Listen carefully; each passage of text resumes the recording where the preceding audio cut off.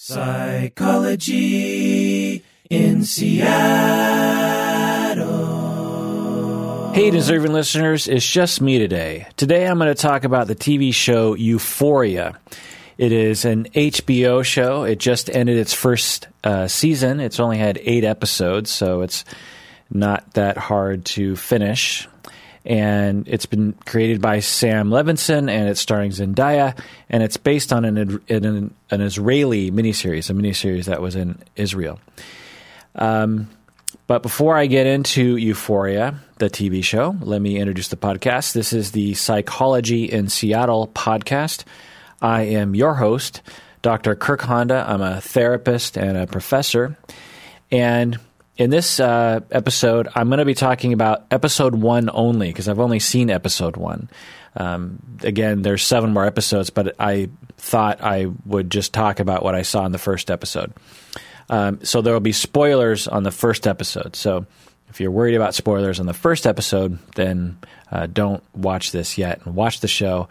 I think it's a pretty enjoyable show to watch. So this show is freaking a lot of people out, particularly parents, and I guess people with sensitive sensibilities, shall we say. There's a lot of graphic sex in the TV show, and people are really focusing on this a lot, particularly a lot of nudity of men is pretty prominent in the TV show, or at least on the equal level to the nudity of women, and therefore notable, I suppose, to people, and a lot of people are kind of freaking out about that. It's definitely different from your typical show, and if you're triggered by graphic sex scenes or even sexual assault scenes, then I'd be very careful around the show, but there's a fair amount of it. Again, I've only seen the first episode. I suspect that Euphoria is like other shows in that they have a lot of the shocking elements in the first episode, and then they kind of cool down over time. But in the first episode, there's just a lot of it. There's also a lot of drug use in the first episode, which can be shocking for some people to see, especially for a young person in high school using all these drugs. So a lot of people there's sort of a backlash, sort of like a 13 Reasons backlash, if you remember that. The creators are defending themselves by saying that this is an accurate depiction of teen life today. And so people are asking me, is this accurate? Is this actually an accurate depiction of what it's like for teenagers today? So let's look into it. So the first element of this show that some people might be surprised and distressed about are, the question of, wait, so are teenagers being sexually abused and sexually harassed the way that these kids are being treated in this show? And the answer is, yeah. Most teens of all genders experience sexual harassment at school and in society, particularly girls and particularly queer people. But boys definitely experience sexual assault, sexual harassment, sexual abuse, sexual, terribleness and trauma as well. It's hard to watch in a TV show, but it happens. And, we have to wonder about why we're so willing to watch murders and serial killer movies. And when it comes to depictions like this, we get upset about it. And this sort of thing has been happening probably since the beginning of our species, or at least the beginning of our society anyway. It's really tragic that these sorts of sexual harassment, sexual assault happens. I remember when I was a teenager in the 80s, there was a lot of sexual harassment and horribleness going on, a lot of sexual shaming among children, because there's a fair amount of that among the children, among the teenage kids. There's a lot of sexual harm going back and forth. And as in the 80s, still today, there's just an extreme lack of awareness in our society and among teenagers about this issue. I suspect that teenagers today are a little bit more aware, but not to the extent that they need to be. Also, and so because of that lack of awareness, you'll see a lot of teenagers will do things that they're just not aware are things that you're not supposed to do, and the impact that they will have on other people. There's also among teenagers a lack of adult morals and empathy for others because they're not adults yet, and in general, on average. And also, there's a lot of anonymity at these large schools. A lot of the high schools are really large. You'll have 1,000+ kids. And in these anonymous environments, it breeds a certain mentality among the kids that is just like, well, one, I'm not really connected to that person, so I can treat that person like crap. Or when you are being harassed, you just feel like, well, I'm just another number here. Whereas if you went to a school of, say, 100 people and one kid was sexually harassing another kid, there'd be, I would imagine, to be a higher likelihood that it'll be noticed, it'll be dealt with, but obviously not always. So when people are freaking out about the graphic nature of the sex, the particular acts that the teenagers are engaging in, the harassment that a lot of the kids are suffering. If you're asking, does that happen? Yes, that absolutely does happen. I would imagine that of anything depicted in this TV show, that the sexual things are probably the most accurate in some ways. Again, I've only seen the first episode. The other thing that people are freaking out about is the amount of drug use that's happening in this show. And they're wondering, wait, so are teenagers actually doing this sort of thing? Or is this what kids are like now, using all these drugs? And so let's look into that. Most teenagers use some form of a substance, whether it be alcohol or weed, it's extremely common for teenagers to use. But we also have to include nicotine, caffeine. These are also drugs. Fewer side effects or fewer social side effects, shall we say, from them, but definitely drugs. A lot of kids will abuse prescription ADHD meds, psychostimulants, prescription opioids for sure, cough medicine. It's very common for kids to abuse these substances or use them, however you want to look at it. Less common, but definitely present. You have LSD, you have shrooms, MDMA, Molly, synthetic drugs, synthetic pot, that kind of thing. Various forms of speed, cocaine, meth, this sort of thing, PCP, heroin, etc. These sorts of drugs are not super common, but they're definitely happening. Particularly things like LSD, MDMA, this kind of stuff. But there's a fair amount of cocaine and meth and heroin and PCP happening as well. So a lot of kids are using these drugs. A lot of teenagers are just like adults. But one of the questions that I'm getting is, are teenagers using them to the rate that the rate that the main character Rue is using them in the TV show? Because the main character, played by Zendaya, uses a lot of drugs. It seems like she uses anything that she can get her hands on. And I would say that in every school, there's probably in the United States, there's probably about a 3% to 10% rate of drug use that's on the level that Rue exhibits in this TV show. I've treated many kids like this. Again, this is just anecdotal. I'm sure there are studies that look into this, but it's hard to study because you have to actually get kids to be honest about this sort of thing. So, but again, I would say about 3, 5, 7% of kids in any given high school are using substances daily and are using lots of different kinds of substances. Definitely a big part of life. I think just with marijuana alone, I think that the last statistic I remember seeing, something like 5% of teenagers are using every day.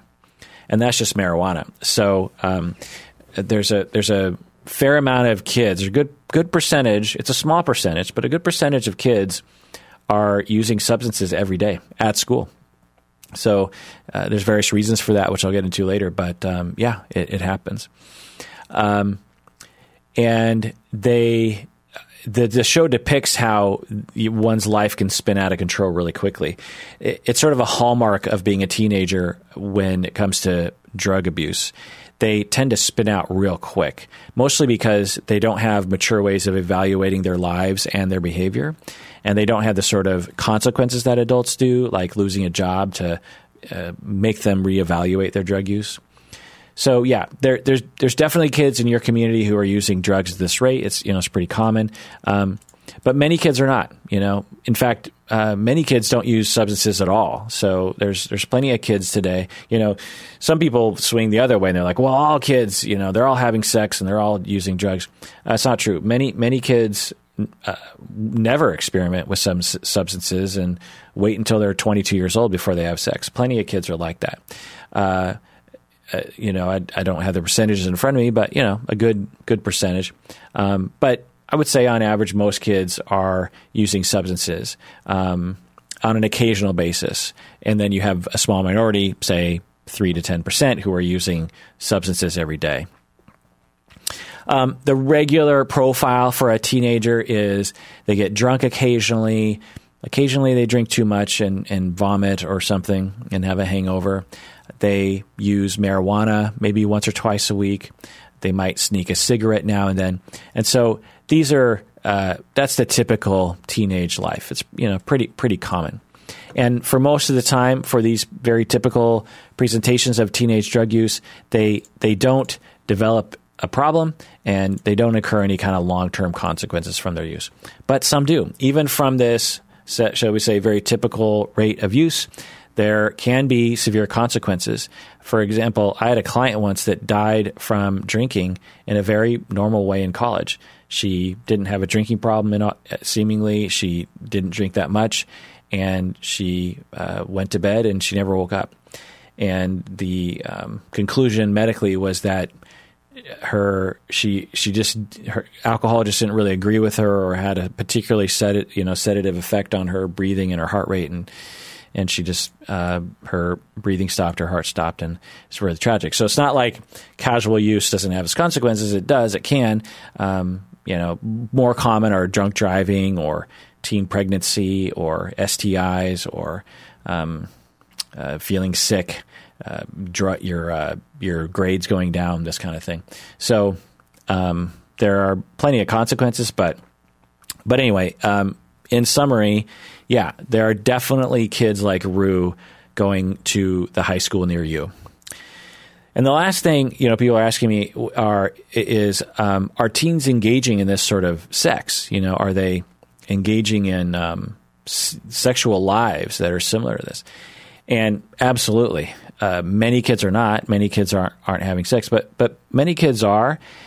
In fact, most teens are having sex, and many of those kids are having experiences similar to what's in the show, for sure. It's a part of our society that we don't often talk about, and when we see this in a TV show, it kind of stresses us out because we're like, wait, is that happening? And this leads to our kids not being aware of what could happen when we don't talk about it, when we don't depict it in TV shows. So, if maybe this TV show will help by raising awareness about this sort of thing, and so kids can actually take measures to protect themselves. I can't tell you how many people I've treated who are now in their 30s, 40s, and 50s who are still recovering from traumatic sexual experiences that they had in their teen years. And so, it's a thing. All right. So, yeah. So overall, what I'll say is that Euphoria is a show that depicts things fairly accurately for a small minority of kids. But some of the things depicted in that show are pretty much universal. The sexual harassment, for example. I would suspect that most girls in high school and queer people, maybe even more so, and some boys, but to a lesser extent, have experienced sexual exploitation just even in the classroom. Like someone will, like in this show, they depict someone like, showing porn to this one girl, to Zendaya. This guy's like, hey, look at this porn. And then he simulates a blowjob, basically implying that, I don't know, he wants her to do something to him or something. And Zendaya is like grossed out by it. That's sexual harassment. I mean, if you did that on the job, for example, or if you did that in front of the girl's parents, that boy would be smacked and potentially prosecuted. It's a criminal act to, in some circles, to do such a thing. And those kinds of things are happening all the time in many high schools. Not all. I've worked with some high schools where there's really not a lot of that kind of thing because the kids are so focused on their studies. So there's different cultures at different schools, but I would say most people have experienced some form of that harassment. Now, for some kids, they bounce back. It's just like, well, that kid's stupid. But for many kids, it's really threatening and can really harm their development. So, okay, let's go into Zendaya, or Rue is her character name, in terms of what we see and regarding her psychology. So let's get into her specifically here. But first, let's take a break.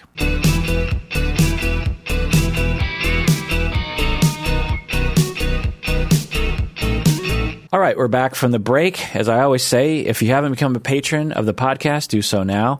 It's the way that we know that you like this thing that we're doing. And if you were a patron in the past and you're thinking about becoming a patron again, it would be really great if you were. Patrons for the podcast are really the only way that we can do what we're doing with this thing. If people don't become patrons, we can't dedicate the time that we need to do to actually make this podcast worthwhile. For example, with this episode, I have to spend time actually watching the show, which I wouldn't have done otherwise. I have to spend time taking notes. I have to spend time thinking about it. I have to spend time recording it. I have to spend time editing it. And so, it's a lot of time. It's not just me sitting down and gabbing. There's a fair amount of prep that I have to do for this. And so when people become patrons, it allows me to be able to do that, which allows me to provide content that I think is higher quality than I would otherwise. Okay, so let's get into Zendaya, the actress, her character Rue, and so she has a pretty complex psychology that they're depicting very quickly in episode 1. Now, maybe in future episodes they go into more detail, but in episode 1 they race through a lot of things, and one of the things that they depict is that Rue, as a young child, has obsessive compulsive disorder, or OCD. She's counting lights at the dinner table. She can't really move on. She's sitting down at the dinner table and her mom is looking at her. And the kid is she's not eating. She's counting the light bulbs in the ceiling, and she's trying to get done. She needs to count all of them from beginning to end without any interruption. And her mother is like, "What are you doing?" and keeps stopping her. And she's like, "Okay." And she goes back 1, 2, and the mom keeps interrupting.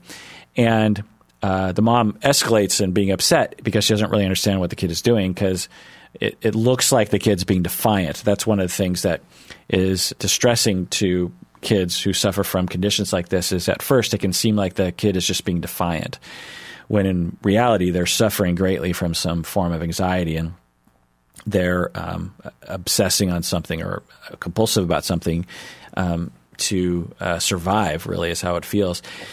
And so the kid is prevented by the mom from being able to count all the light bulbs and cries. So we see that. Then we see that the parents take Rue to a psychiatrist. The psychiatrist rattles off OCD, ADHD, generalized anxiety, and possibly bipolar. And so giving her, I guess, a lot of meds for OCD, ADHD, and generalized anxiety. Now, what I'll say about this is it's hard to diagnose ADHD when there's a clear case of OCD. You can imagine that it would be hard to focus on things when you are suffering from OCD. So that's just a little nitpick I had about that. But anyway, so one of the questions that I had that I will ask here is, how did Rue develop these conditions? Because she says in the TV show, she's like, I wasn't sexually molested, blah, blah, blah. I had good parents. So go figure, why did I develop this? And now what I will say is that she was born during 9/11. And anyone who was alive back then remembers that the United States, our society, was terrified after 9/11. It was a terrifying event.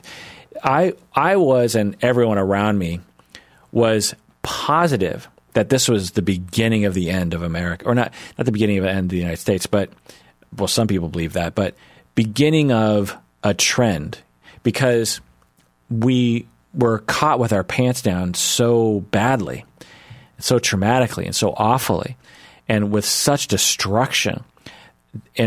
with extremely mundane methods did these terrorists do this to us. It wasn't some, super complicated high-tech plot. It was just guys with box cutters that managed to, do this. And so right after 9/11, and then right after 9/11, we had the anthrax scare, which was another terrorist act.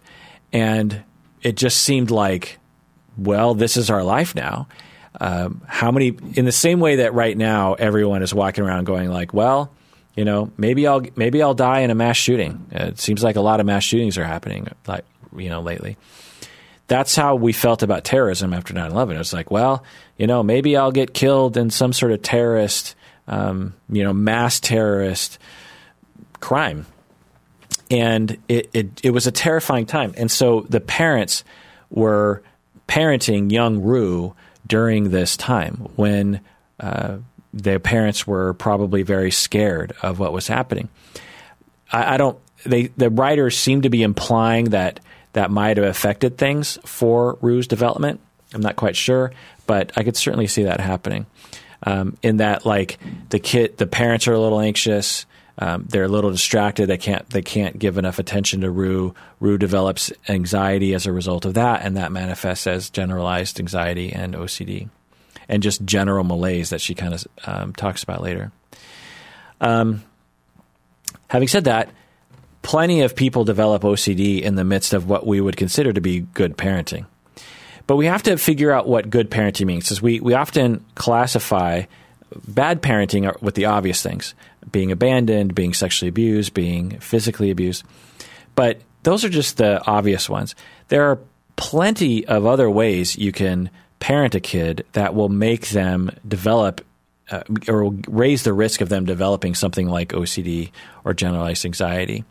And such as there are some parents, they just don't really match up well with the kid. If the kid is, say, introverted and the parent is extroverted, that bad match can result in complications in their relationship, which can cause the kid to experience life in such a way that causes them to develop a case of OCD. So certainly that can happen. The other thing is even if your parents, if all your memories are pretty good, there's a chance that your parents weren't exactly spot on with their attunement and attachment-oriented parenting when you were, say, 1 year old. Because a lot of parents, they're sort of stumbling their way through it, and so they don't necessarily always know the best thing to do. The other thing is how was it experienced by the child? If you're a child and you're experiencing perfect parenting, what if you don't really perceive it that way as a child based on various different things? Well, that can lead to perceived mistreatment, which can lead to complications that can lead to OCD. The other thing is obviously a genetic disposition for OCD, or just even a genetic foundation that epigenetics takes over and actually develops OCD. So it's very possible to develop something like OCD without any mistreatment and being parented, quote unquote, perfectly. So certainly that can happen. Then we see that Rue is prescribed many medications that she takes daily, early childhood. She takes the meds, but she continues to have anxiety and she continues to have panic attacks. In class, actually, she had a panic attack in which she passed out. So even though she's taking these meds, she's still having these anxiety, panic attack episodes. She seems to be feeling kind of distant from other people. She seems sort of distracted, and so those are continuing. Okay, so then at the age of 11, her father is diagnosed with some sort of terminal illness of some sort of difficulty. And she has a really big panic attack, one in which she feels like she can't breathe, she feels like she's going to die, and which makes total sense given her propensity to anxiety and given the fact that she has now learned that her father has a complication that could lead to him dying. And she's taken to the hospital because her anxiety is so high. And she's given Valium for this Valium drip, they called it. She called it. And the way that they describe this, the way that the writers wrote this scene is beautiful because it's so accurate. And I'm so glad that this is included in here. She talks about how she's in the hospital, she's freaking out, and they give her Valium.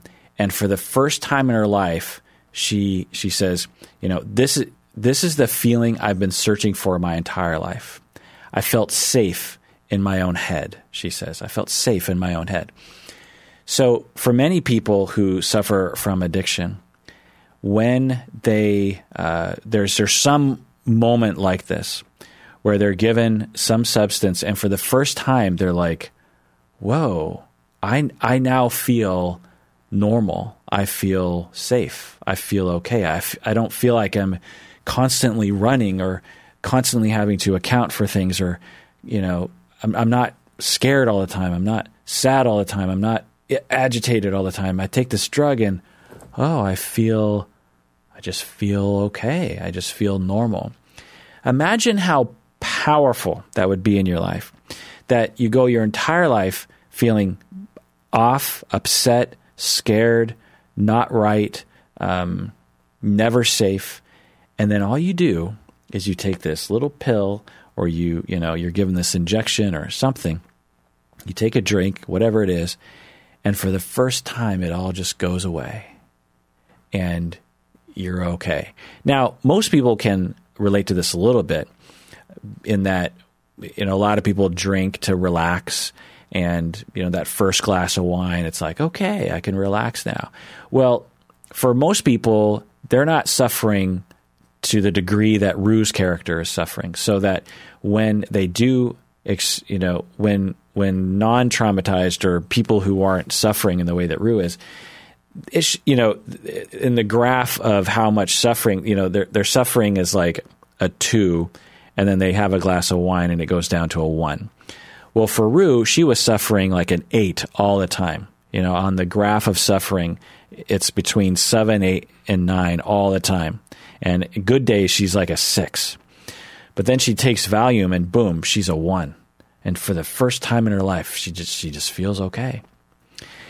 And this is when people's addictions begin, is they learn, well, how do I get back there? The drug wears off and the anxiety comes back, and they think, well, how do I get there? How do I get back there?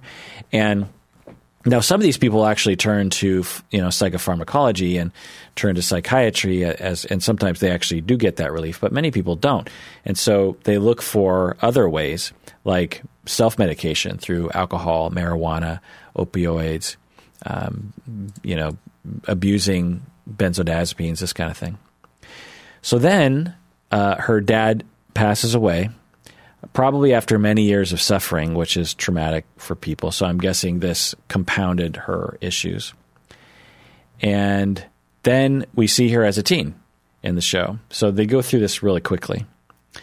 And we see her stealing her mother's benzodiazepines. That's what it appears anyway. It's unclear why she feels like she has to steal her mom's benzos, because it's unclear why she wasn't given benzodiazepines herself, or she wasn't given anti-anxiety medication herself. I'm not really quite sure what's happening in that situation. Maybe in later episodes they describe that. Also, as a teenager, we see her going through different school shooter drills, which can contribute to one's anxiety and a feeling of disillusionment with life. We also see boys sexually harassing her, like I was talking about. And we see that she's disconnected from the world and no one's really helping her. No one's paying attention. No one really knows what's happening. So she's isolated. She's anxious. The meaning of her life is somewhat in question. She's suffering from grief given that her father passed away. She's dealing with these harassments, things at school. There's just a lot of different things happening for her. Then they depict what I call, and what some people call, polydrug addiction.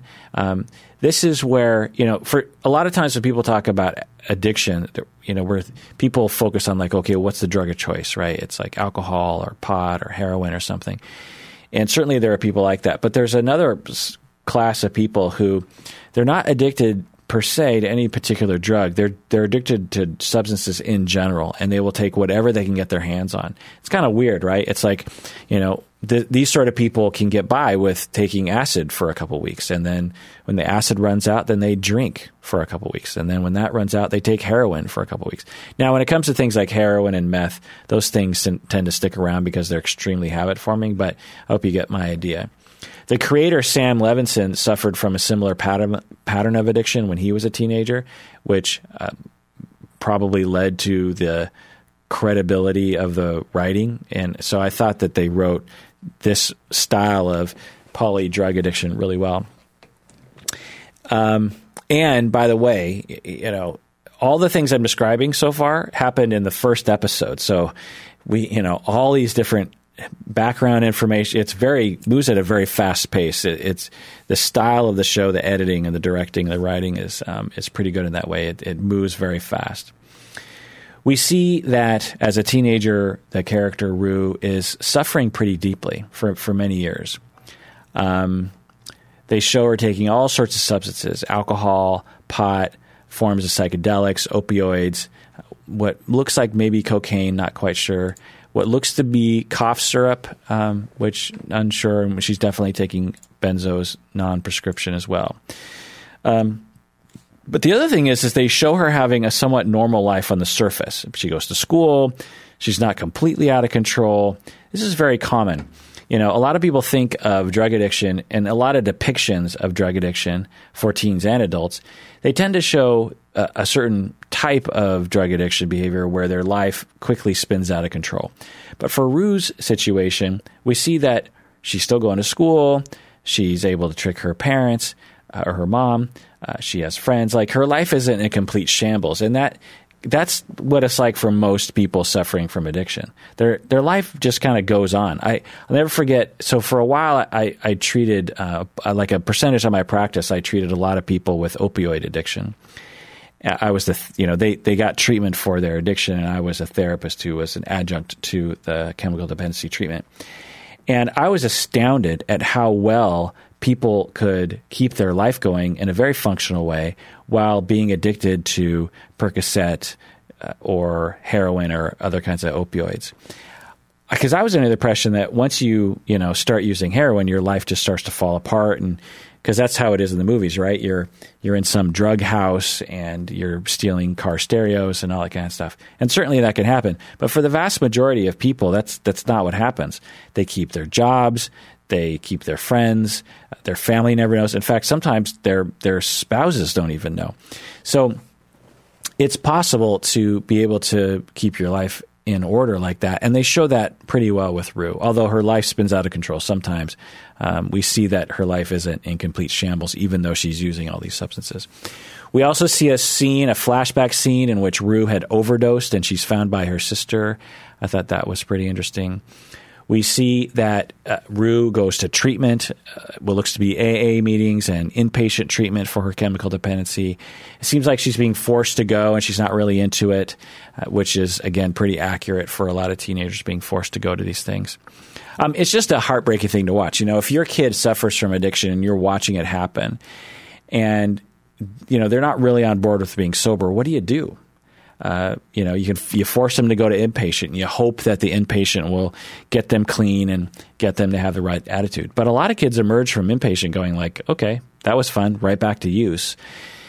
It's just a really hard thing to combat as a parent, really, really hard. And I've been with families through that process. It's rough. It's the same as if you had a spouse that was using substances. It's like, we don't really have control over other people in that way. And so if they're determined to hold on to their substance use, then there's not a lot other people can do. We see conflict between the mom and Rue. I thought this was depicted pretty well. Kids take on this very I don't care attitude because they want to act like they don't care, even though they do care deeply. It protects them from things. We see a pretty accurate depiction of a UA or a urinalysis test that the mom gives by asking her daughter to pee in a cup, and then she uses this test to see if there's any drugs in her system. We see a pretty good depiction of how kids will fake their UAs. she rattles through the different ways one can fake a UA by taking niacin and tons of water, which I've definitely seen kids do before, or buying urine online, or getting urine from a friend, which is also something you'll see a lot of people do. The problem is once the urine comes out of the body, it starts to cool down from body temperature to room temperature, and the test actually tests for temperature to make sure that it just came out of the body. And so you have to warm it up with your own body temperature or some other method. Also, the mom is in the bathroom with her, so she has to strap the pee to her leg, and so it's a very accurate depiction for the most part of how teenagers will use all sorts of ways to get clean UA tests. You wouldn't believe the lengths that people will go through because they're in a situation where they're being monitored by somebody, either by the courts or their parents or something, and they're suffering, and they believe that their substance use is the only way that they can cope. And so they're in a bind, They can either be honest with their authorities and risk having their only coping mechanism taken away from them, or they can figure out a way to lie. And so a lot of people will do that. We also see a depiction of how Rue used to have some friends, or has changed her friends as she's gone into a life of using. This is very common for people to do. It's one of the hallmarks of kids suffering from things, including addiction, is that they'll have a shift in their friend group. Not always, obviously, but we see that with Rue, in that she has a friend, that she had a really good friend when she was growing up, but she's no longer friends with her, presumably because the friend doesn't use substances in the way that she does. So those are the things that I can talk about in terms of the psychology of the show. Now let's just go into my general review of the first episode. So let's talk about what I liked. Well, the first thing that I'll say that I liked and immediately recognized is a lot of brown people, a lot of non-white people, certainly a lot of white people, but a lot of non-white people, which is just great to see. Again, reflects reality in that way. We also see, this is a little bit of a spoiler if you haven't seen the show, is that we see a depiction of a trans character, and it looks like this trans woman, this trans girl, she's a trans woman actress, but she's depicting a trans teen, and it looks like a wonderful depiction of a trans person's life and the tragedy that a lot of trans lives can be. Obviously, to be trans doesn't necessarily mean that your life is a tragedy, but because of the way society treats trans people, the way parents treat trans people, the way a high school would treat a trans person, it is common for trans people to suffer. One of my very first clients, probably my second client I ever treated, was a trans woman, and I didn't work with her for very long, but the amount of chaos that was in her life and the amount of suffering that she had experienced over years and years was just so present. I remember one session where she basically just cried the entire session while I listened. It was an eye-opener to see the way people treat others, particularly trans people, particularly queer people, and the privilege I have as a man who's heterosexual, and doesn't have to go through that. So yeah, they also showed, and I don't know where this is going in the show, but they show how trans kids often turn to self-destructive acts. It's actually quite common for trans kids and young adults to become self-destructive in some way. Obviously, not all trans people are like that, and certainly a lot of cisgender people can be self-destructive as well. But because the way society and their families treat trans people, they are made to feel like they're worthless and they're worthy of abuse. Also, some trans people are searching for validation that they are worthy as their gender, and so they'll engage in risky sex acts to validate the fact that they are the gender that they are, and because they're not getting the support in other venues, and so they might turn to risky sex or hookups to somehow validate who they are as a person. And they often will turn to substances to cope with the sheer amount of pain in their life because of the way society is treating them. And it seems that in this show, they're depicting that pretty well as well. The music is amazing in this first episode. I don't know about the rest of the series, but the way the music is integrated, I don't think I've seen a show recently that does this well, that they again, I'm not a teenager, so it's been a long time, but I could imagine being a teenager and watching this show and being like, well, they really got the music vibe of this particular type of teenager really well. Because a lot of times when we watch TV shows like this, that the musical choices will reflect the music director's tastes, right? You'll have like a 33-year-old music director, and they love a certain kind of music style, and so the music style will reflect a 33-year-old's music style. Well, this show seemed to reflect a much younger, very current music style. Again, it's a particular subsection of American teen culture. Not every teen likes that subsection of music, but I think that it looked accurate to me. I don't know. Maybe it wasn't. I like the directing. I thought the directing of the show is pretty good. I like the voiceover. So when a voiceover is done well, so Rue, the main character, she does a lot of voiceover that is really cool. If in the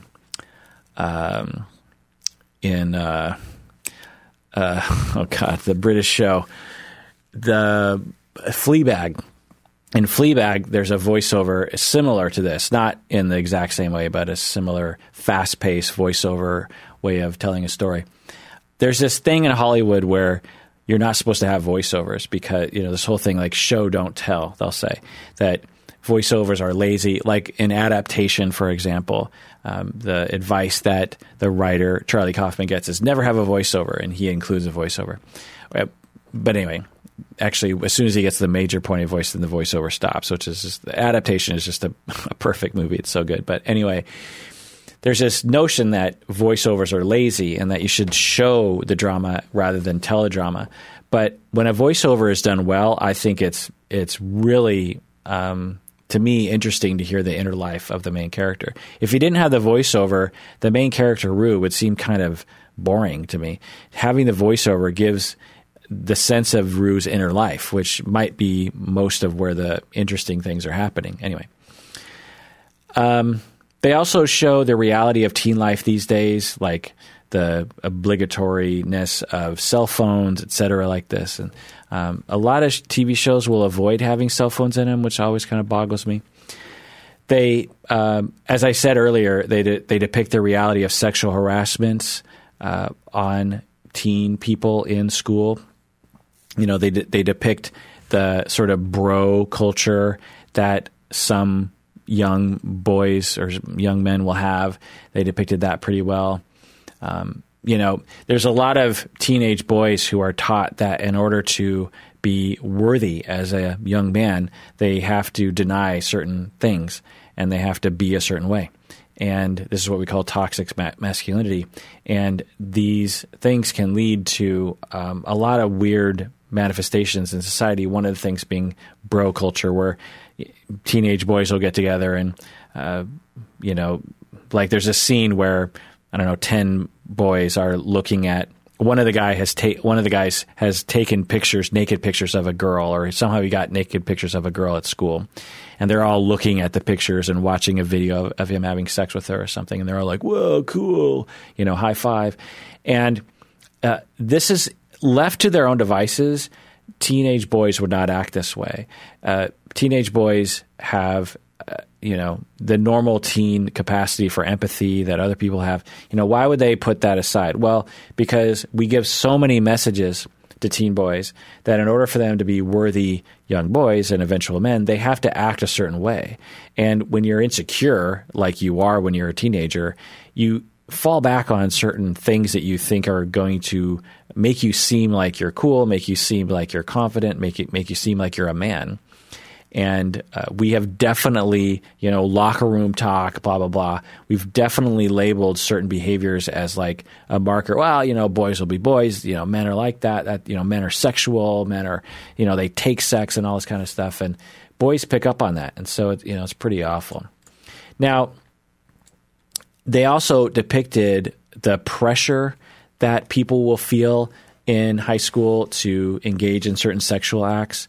There's certain scenes where it's unclear if the young women are consenting, so to speak, and really into it, or if they're just doing it to fit in. I thought that they depicted that pretty well. And I think it's better now. So that's one of the things that I might be able to help people to calm down a little bit on, is that the landscape for teenagers on average in the United States anyway, from my anecdotal experience, it's better now than it was before. It might seem worse because we're hearing about it more, because we're actually allowing people to speak their mind more. But I would suspect that in the 80s, it was way worse than it is today. We have greater awareness now. We need much more awareness, but think about in the 80s and the 70s, we really didn't have any kind of awareness of this sort of stuff, or very little. And one of the markers that we can look to, there's several different markers in the demographics that can point to the fact that we're improving our society for teenagers. Like, kids are waiting longer to have sex. There's lower teen pregnancy rates. There's more tolerance of queer people, this kind of thing. So we seem to be doing a lot of good things in our society to move it forward. Regarding teen pregnancy rates, for example, they've dropped significantly in the last 30 years. They've dropped to 31% of what they were in 1990. So, just think about that. That in 30 years ago, we had a certain rate of teen pregnancies, and now we just have 31% of those teen pregnancies. That's a really big deal. And we have we can point to a lot of things that public health, education, therapists, perhaps politicians have done to improve it. Parents, mentors, we've all done what we can. Now, it's not like being a teen mother is a terrible thing, but a lot of teen pregnancies are unwanted. So we're doing good there. And they've particularly dropped for African-American teens and Hispanic teens. For example, with black teenagers, it's 25% of what it was 30 years ago. So you had a certain rate of teen pregnancy 30 years ago for African-American teens, and now it's 1/4 of what it was 30 years ago. That's a big success story, and we should pat ourselves in the back, and we should look to what have we done to affect that change, and what can we learn from that. The show also depicts how young ladies, girls are socialized to not necessarily enjoy sex, that they're just sort of objects to have sex with, and they kind of depict that. It's hard to watch, but definitely present in our society, and we have ourselves to blame for that. I also, going on with other things I liked about the show, I really liked her drug dealer friend. This is a character we don't see very often in the media, but it's definitely a character. If you grew up in a particular sort of community, you definitely had a friend like the drug dealer friend. I can't remember his name. He's the main character, but this sort of person is not depicted well. It isn't depicted very often in TV and movies. And when they are depicted, they're depicted as like uncaring, burnout, sort of stupid people. But, in some ways, the drug dealer friend is like one of the most smartest, wisest people in the show. I also liked how the show showed that adults were using substances as well, including mainly alcohol. They show a lot of the parents drinking alcohol while they're eating dinner or watching TV, and how this isn't just substance use isn't just a teen thing. It's just in our society. In fact, if I remember right, I think statistics show that adults are actually drinking a lot more now than they were 10, 20, 30, 40 years ago. It's not necessarily a good thing or a bad thing, but it does say something about our society and the stress we're under potentially, and the disconnect that we might be feeling, and the lessons that we're giving our kids. if we are using a lot of substances to cope, if we're using a lot of substances in a jokey way, like, oh, I got really drunk last night, what kind of messages is that sending to people who are looking up to us? Okay, I'll end with some nitpick things that I didn't like. The biggest thing I didn't like about the first episode, and maybe it'll change throughout the season, is that I kind of walked away not necessarily liking any of the characters. Rue is obviously the character I'm supposed to care about, but the show was just so nihilistic and chaotic that I didn't have enough time, I thought, to really connect with the Rue character in a way that I would be rooting for her. I mean, I'm obviously hoping that Rue's character does well, but I'm also like, she's self-destructing, and a lot of this stuff she's doing to herself, and she doesn't seem to be doing anything to better her life in any way. And again, that's normal for people like this to do, but in terms of a drama on TV, I just felt like I didn't really have any. Well, the one character I really was rooting for was the trans kid. That character I felt like I was rooting for sure. But again, the first episode was just so chaotic, so fast, so many people, so many elements happening so quickly that I kind of walked away going like, I don't know if I want to watch this show anymore, because I don't know if I want to experience the onslaught of that chaos and not necessarily see anything good that happens. I suspect that the rest of the season is similarly grim. I doubt that the season has some sort of Hollywood happy ending. It's just a guess of mine. And not that I need Hollywood endings, but it just felt a little like a lot of stuff happened in the first episode. It just seemed like, oh my God, like this is just an onslaught of things. The other thing I didn't like about the show was that sometimes it was a little sensational. I think the creator wanted to have the pilot be chock full of interesting things and just crammed a lot of things in there. This was a terrible thing, but I thought that was a slight negative. The other thing I didn't like about the first episode, and I guess maybe the first season, is that the main douchebag bully kid boy is a football player. And I'm a football player. I was captain of my football team. I loved playing football, and I was never like this. And for some reason in TV and movies, almost always the douchebag is a football player. And I just don't – it's just such a trope. Plenty of bullies don't play football. And most people who play football are not bullies. So I don't understand this connection between football and being a douchebag bully. Why is that a connection? Or I just don't get it. Why isn't it baseball, or volleyball or golf or something? Why is it always football? I mean, obviously I have a personal interest in this trope and this stereotype because I consider myself a football player. I'm a football fan. And, I don't like it. And the other trope that we often see in what I consider to be lazy writing and lazy character development is that the douchebag is friends with this guy who is not like him at all. So the douchebag has a friend, and the douchebag is 100% douchebag, and the friend is 100% nice. He's like the nicest soul on the planet, but he's sort of wrapped up in a douchebag world. So you have the nice guy and the douchebag, and they're friends. And the douchebag's always being a douchebag, and the nice guy is always going like, "Hey, I think we should respect women." There's this dialogue happening between the two of them, and it's completely unrealistic. The douchebag would never be friends with a nice guy, and the nice guy would never be friends with the douchebag, or at least they wouldn't spend very much time together. And especially if the nice guy is going to poo-poo everything the douchebag is going to say, the douchebag is going to say, "Go away, you're bugging me." Or the nice guy is going to go like, "You're disgusting. I'm going to go hang out with these other nice people." So it's this trope that they do where it's just like, I don't understand why those two people are friends because they're completely different. They don't share any values. How are these two people friends? Like they didn't really, but they do that a lot in TV and movies. They want that douchebag nice guy dynamic, which doesn't make any sense to me. Another slight nitpick is that pretty much right away I was like, none of these actors look like they're high school aged. All of them look like they're young adults. And I looked up their ages, and in fact, they are. Like, most of them are in their early 20s. And this is a very small nitpick, but, I think the movie 8th Grade actually had 8th graders who played 8th graders. And it was very noticeable. 8th grade kids look like 8th grade kids, if you know 8th grade kids. And these kids are supposed to be they're supposed to be all in high school. High school kids, there's a certain look to the way that they look.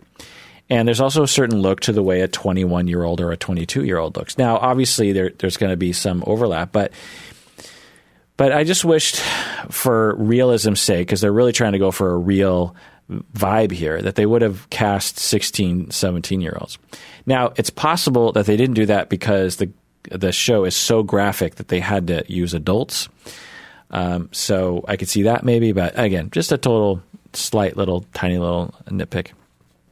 The last nitpick that I'll say is something that I hate about all of Hollywood, is that wet streets. Now, if you've listened to this podcast, you've heard me talk about this before. So you might not notice this, but I do, that a lot of shows are shot in LA, in Hollywood, right? And in that part of the world, it doesn't rain very often. But for whatever reason, directors of photography and directors, they love it when, especially at night, when concrete is wet. They want their sidewalks to be wet. They want their streets to be wet. It reflects light better. I think it's more dynamic. Dry concrete and dry asphalt looks kind of dull, I guess. But it's ridiculous because every time they're driving down the street, every time they're in a parking lot, every time they're walking on a sidewalk, everything is just drenched with water. There's like puddles of water. And you look up in the sky in the shot, and it's crystal clear. And you look on the tops of cars, there's not a drop. I mean, maybe it's something about living in Seattle where reportedly, stereotypically, it's supposed to be raining all the time. And I want, if it did rain, then sure, leave the roads wet.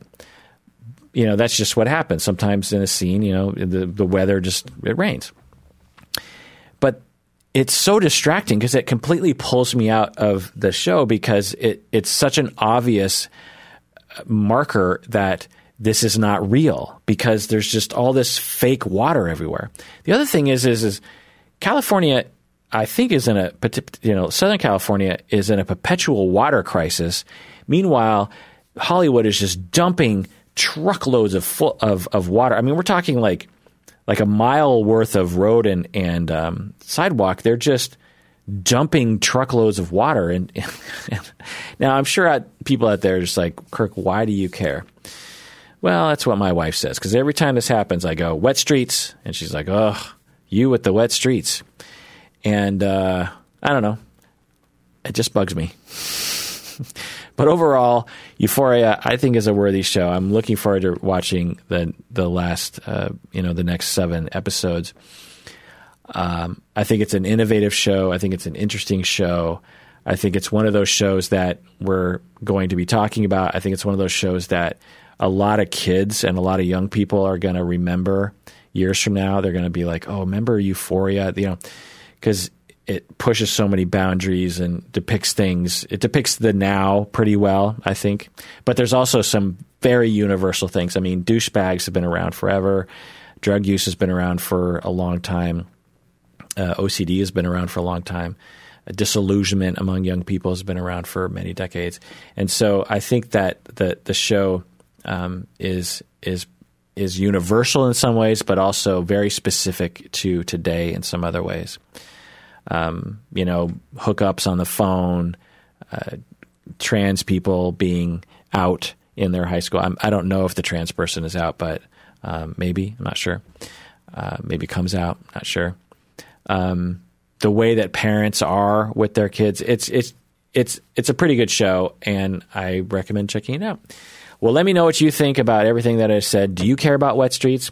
Do you think it's an accurate depiction? Do you think the music is accurate among this culture, this particular group of type of kids today? Do you like the acting? Do you like the story? Do you think it's too much? Do you think there's too many penises? That's one of the things that A lot of people are saying there's too many penises in this show. What do you think? Let me know.